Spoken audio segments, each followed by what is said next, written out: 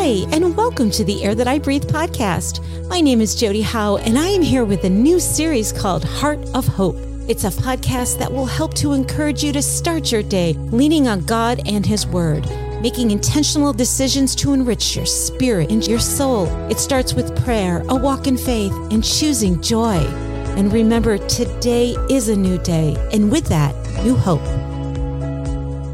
Hi, friends. It's just great to be back. This next podcast is definitely in a part of my series called Heart of Hope, but it might be a little longer.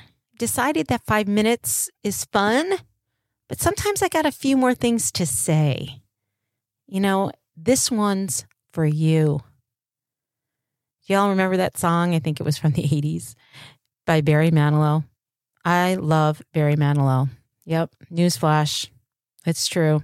Always did. Big Manilow fan. I guess I'm a Fanilow.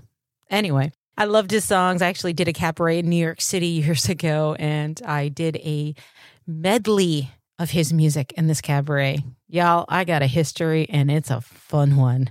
So this one's for you. You know, in this podcast, I try to offer hope, aligning with God's word, encouraging you to have a relationship with Jesus Christ, not because that's what the world tells you to do, and not because you saw your parents or your grandparents go to church forcing you to do the right thing and believe in God. Or if that's why you still believe, then good for you. Keep going. They were wise family members. Not perfect, but they had a good perspective and worldview that offering their time in worship was more important than their time.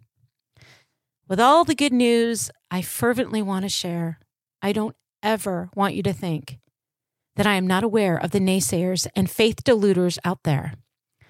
I get how hard it is to walk in faith. People, they're broken and mean. But God knew perfectly well a walk with Christ was going to be a problem. It's right there in bold warning, Romans 12, 1 through 2. Do not conform to the pattern of this world, but be transformed by the renewing of your mind. Then you will be able to test and approve what God's will is, His good, pleasing, and perfect will.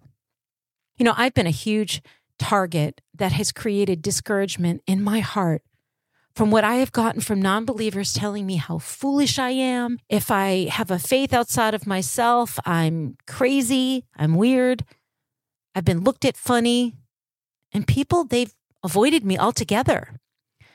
I mean, I have been told that I am a heretic, a Jesus freak, and so on and so forth.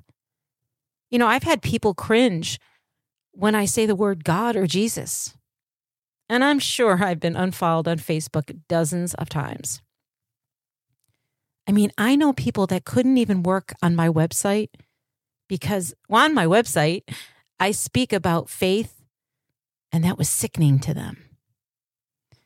I know people that were so spiritually abused that they simply cannot open their heart up to the idea that there is a God who loves them because their fathers, their mothers, their priests, their pastors, their ministers, their family, who would claim to represent God in faith, those people unintentionally or intentionally abuse their spirit.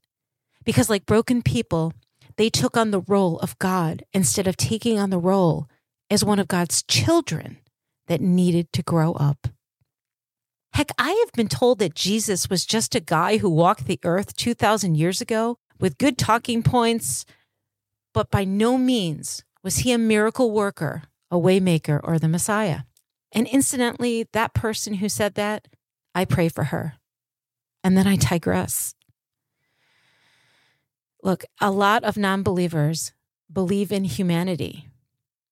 In fact, a lot of atheists will say, I believe in one God, and that God is me. We live in a world that has consisted of free will, and at least for our country, for the most part, free choices. And I believe that God gave us humanity. That's the difference between me and an atheist.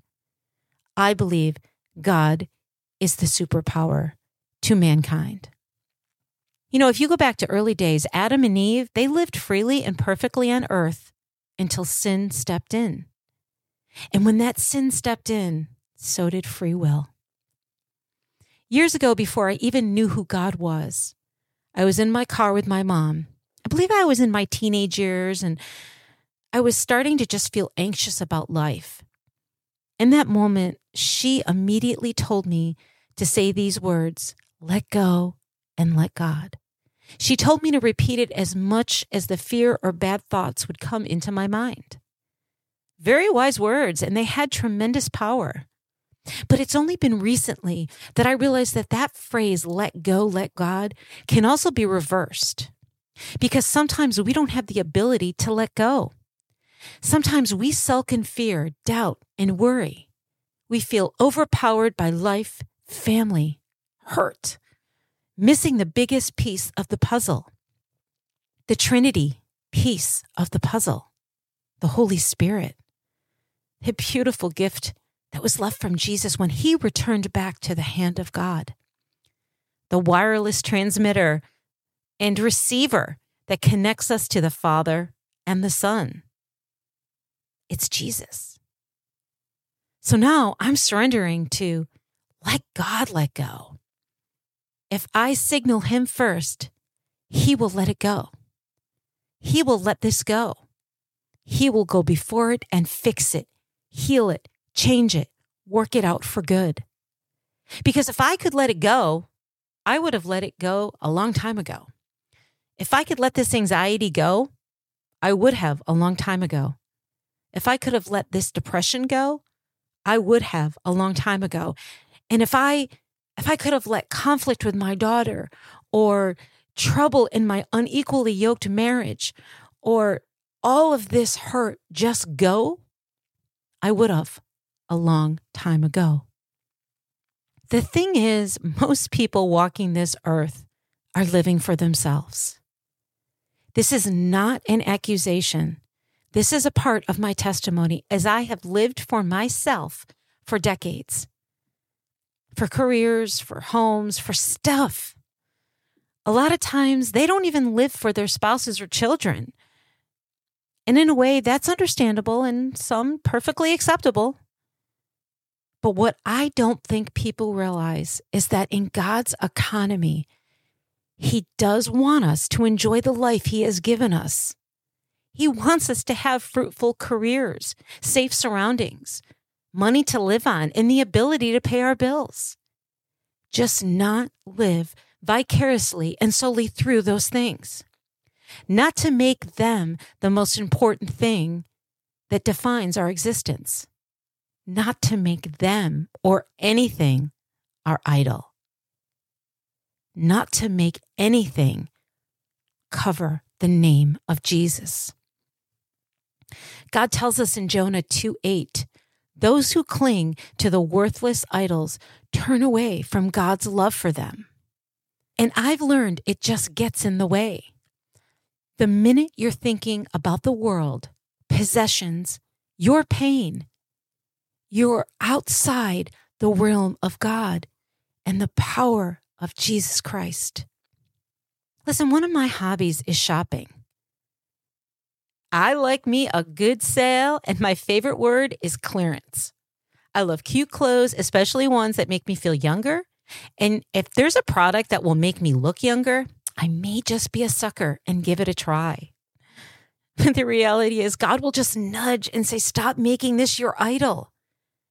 And I do feel him saying, I want you to enjoy this life. But in order to obtain the fruits of the Spirit, you've got to be connected to the Spirit.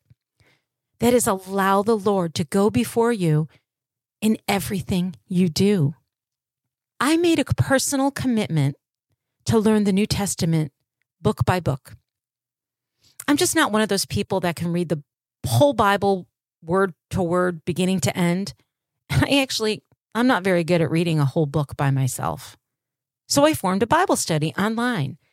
And it has been such a blessing with the most incredible women who show up and are just yearning to go deeper with God, just like me. They have become my sisters in Christ, and I look forward to our Thursday mornings every single week. And what I've learned through these studies is that God yearns for us to have a relationship with his son, Jesus. I mean, the teachings of Paul show us how he, as a vessel, had to implement a discernment to the people, the churches, to stop just leaning on the rules. You need to get to know our Savior, Jesus Christ. And of course, start a relationship because God looks at the heart. The thing is, when we walk outside of the circle of God, we are walking as fools. Because when we walk without God, then we walk with the world. And then we become conforming to the world. And then we shift our minds to a world-like mindset where we're in this woe is me kind of mindset. Like, life is so hard. Nobody loves me. Why am I here? I've got this. I can do anything. And yada, yada, yada. God desires us to give him our mornings, afternoons, and evenings through conversations, through obedience, and ultimate surrendering to him. He teaches us to consider others that are struggling through prayer, through compassion, through love. He instructs us to replicate Jesus through our character development. How? Well, through service of our time and money to help people through hardships and difficult periods of their lives. He wants us to build our life on his foundation because that is the safest and most sustainable foundation in the history of mankind. And as one of my favorite pastors says many, many times, God is not concerned about your comfort. He is concerned about your character. He tells us in Matthew 7:24 through 27, the wise and foolish builders. Therefore, everyone who hears these words of mine and puts them into practice is like a wise man who built his house on the rock. The rain, it comes down, the streams rose, and the winds blew and beat against the house. Yet it did not fall because it had its foundation on the rock. But everyone who hears these words of mine and does not put them into practice is like a foolish man who built his house on sand. The rain came down, the streams rose, and the winds blew and beat against that house, and it fell with a great crash. So friends, how do we all do this? Well, I have spoken a lot to this in my podcast. I'll reiterate for you because sometimes I need to hear it again myself.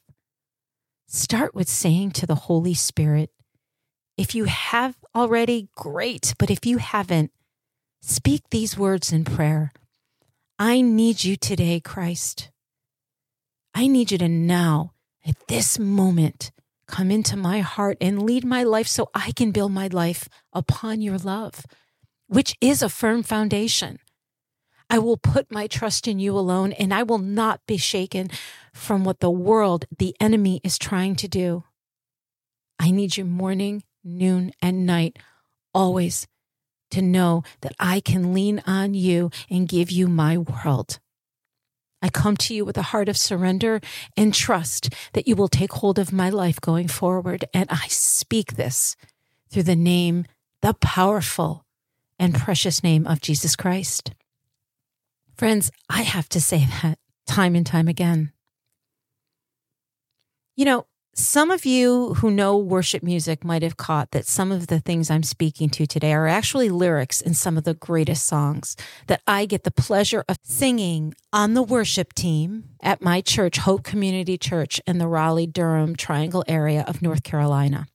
And so I just sort of took a few words from Build My Life, which is really one of my most favorite worship songs. And it was on my playlist as I was writing this content. So I thought it would be relevant for what I'm sharing. And I've got some more coming up too. So, okay, what can we do after we pray? We can learn, we can invest, we can memorize scripture that focuses on these 6 principles. You know, trust in Proverbs 3, verse 5 and 6 says, it's giving him your all. Faith in Hebrews 11:1 says, now faith is confidence of what we hope for and assurance about what we do not see. That's a blind trust. Hope, Jeremiah 29:11, for I know the plans I have for you, declares the Lord. Plans to prosper you and not harm you. Plans to give you hope and a future. It's the promise that your days will be brighter and clearer. Joy, Psalms 94:19. When anxiety was great within me, your consolation brought me joy. Y'all, it's feeling blissfully sublime even during the storms of life. Contentment, 2 Corinthians 12:9-10. And he has said to me, my grace is sufficient for you, for power is perfected in weakness. Therefore, I am well content with weakness, with insults, with distresses, with persecutions, with difficulties for Christ's sake. For when I am weak, then I am strong. It's the certainty of time and the feeling of norm. And most especially love. In 1 Corinthians 13:4-7. Love is patient, love is kind, it does not envy, it does not boast, it is not proud, it does not dishonor others, it is not self-seeking, it is not easily angered, it keeps no records of wrongs. Love does not delight in evil, but rejoices with the truth. It always protects, it always trusts, it always hopes, it always preserves. Love is finding out that amidst the broken people on this earth that probably do love you or claim to love you, that the truest of love can only come from Christ. If you are blessed with all these riches, if you can walk beside the Lord, his promises are so clear and so true. He will always love you, lead you, and save you. Because you are not enough on this earth without Christ. That's a bold statement, but it's true. Each day, we need to wake up and say, Holy Spirit, you are welcome here to control my mind and all that it will take in, meditate on, and speak. Please, Lord, meet me here again. All I want is all you are. I speak a lot about being intentional. Allow me to lay this down in a way for you to understand how God will work in your life. You need to make room in your life for him to do whatever he wants to do. I mean, surrendering, it's not always a pretty word unless you see the beauty in releasing your burdens and your fears to God so he can do whatever he wants, however he wants to. He can turn the bad into good because he loves us. I mean, there may be some shaking up, some training, some testing, some refining, some reforming, some humbling. And I can tell you, he has humbled me to my very core these last 6 months of 2022. And I'm okay with it. Why? Because his way is better. Trust me, I have tried my way and it fails every single time. My way of control, my drive, my decisions, my way of living, they're just not sustainable. And I say this phrase, and I'll reiterate it again. How is living without God really working out for you? So as you consider taking some of what my heart has been called to share with you, are you still feeling there is this thorn in your flesh, like something that nudges you when you make every attempt to be a Christ-like person? Well, as I've made a commitment to stay close to what God has called me to do, I've also made a commitment to full transparency. And with that, I absolutely get that as hard as we try, we still feel that thorn each and every day. But the good news is that so did Paul in the New Testament.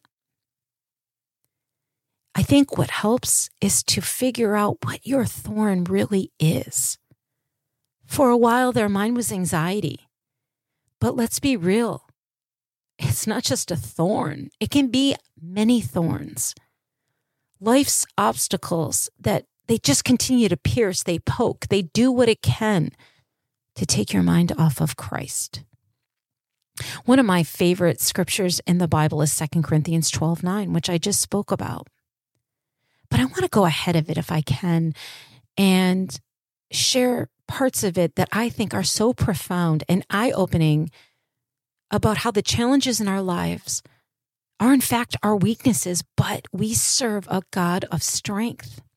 I thought about sharing the New King James Version, but as I went back and looked at other versions, I found the New Living Translation. it kind of spoke to me in a way that seemed in modern sense. And I know that that is some of how we learn. I mean, that's what the whole Angel Productions television series, The Chosen, is portrayed as. An understanding of Jesus during his last biblical days on earth, told in a modern sense of understanding. And it's all good if it helps you to know him. And I need that sometimes. I mean, let's face it, some of us just aren't that intellectual, including me. So in 2 Corinthians 12, 5 through 10, that experience is worth boasting about, but I'm not going to do it. I will boast only about my weaknesses. And if I wanted to boast, I would be no fool in doing so, because I would be telling the truth.